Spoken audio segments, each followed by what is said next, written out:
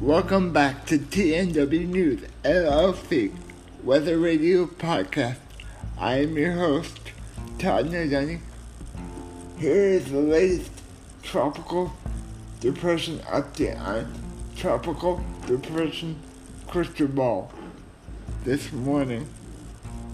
The next completed advisory will be on social media. Stand by. Cristobal weakens to a depression but continues to produce heavy rains and life-threatening flooding. The government of Mexico has discontinued the tropical storm warning from Campeche to COATZACOALCOS. There are no coastal watches or warnings in effect. Tropical storm watches or warnings may be required for portions of the Yucatan Peninsula of Mexico later today. Interested and along the northern coast of the Gulf of Mexico should monitor the progress of Cristobal. As of 10 a.m. CDT, the center of now tropical depression Cristobal, pronounced Krestoh Bal, was located inland over Mexico about 160 miles, 260 kilometers south-southwest CAMPECHE. The depression is moving toward east-southeast near 3 miles per hour, 6 kilometers per hour, and this motion should continue through midday. On the forecast track, the center will move over the landmass of extreme northwestern Guatemala and eastern Mexico today and tonight. The center is forecast to move back over the southern Gulf of Mexico Friday or Friday night, over the central Gulf of Mexico on Saturday, and approach the northern Gulf of Mexico coast Sunday and Sunday night. Maximum sustained winds have decreased to near 35 miles per hour, 55 kilometers per hour, with higher gusts. Little change in strength is expected to occur through tonight.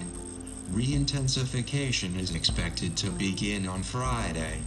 Cristobal is expected to produce the following rain accumulations through Saturday.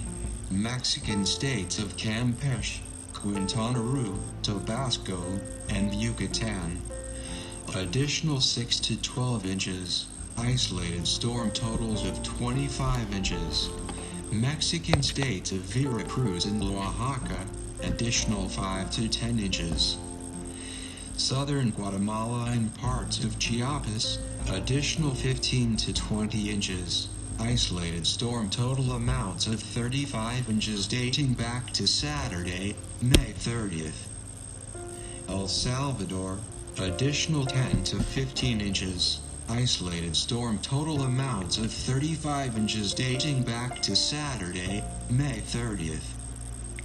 Belize and Honduras, additional 3 to 6 inches. Isolated 10 inches. Rainfall in all of these areas may produce life-threatening flash floods and mudslides. The next completed advisory will be issued by NHC at 4 p.m. CDT with an intermediate advisory at 1 p.m. CDT. www.hurricanes.gov. Thank you for listening to TNW News Weather Radio Podcast.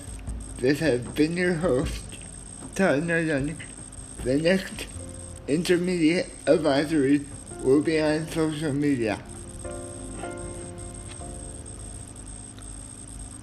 Thank you for tuning in.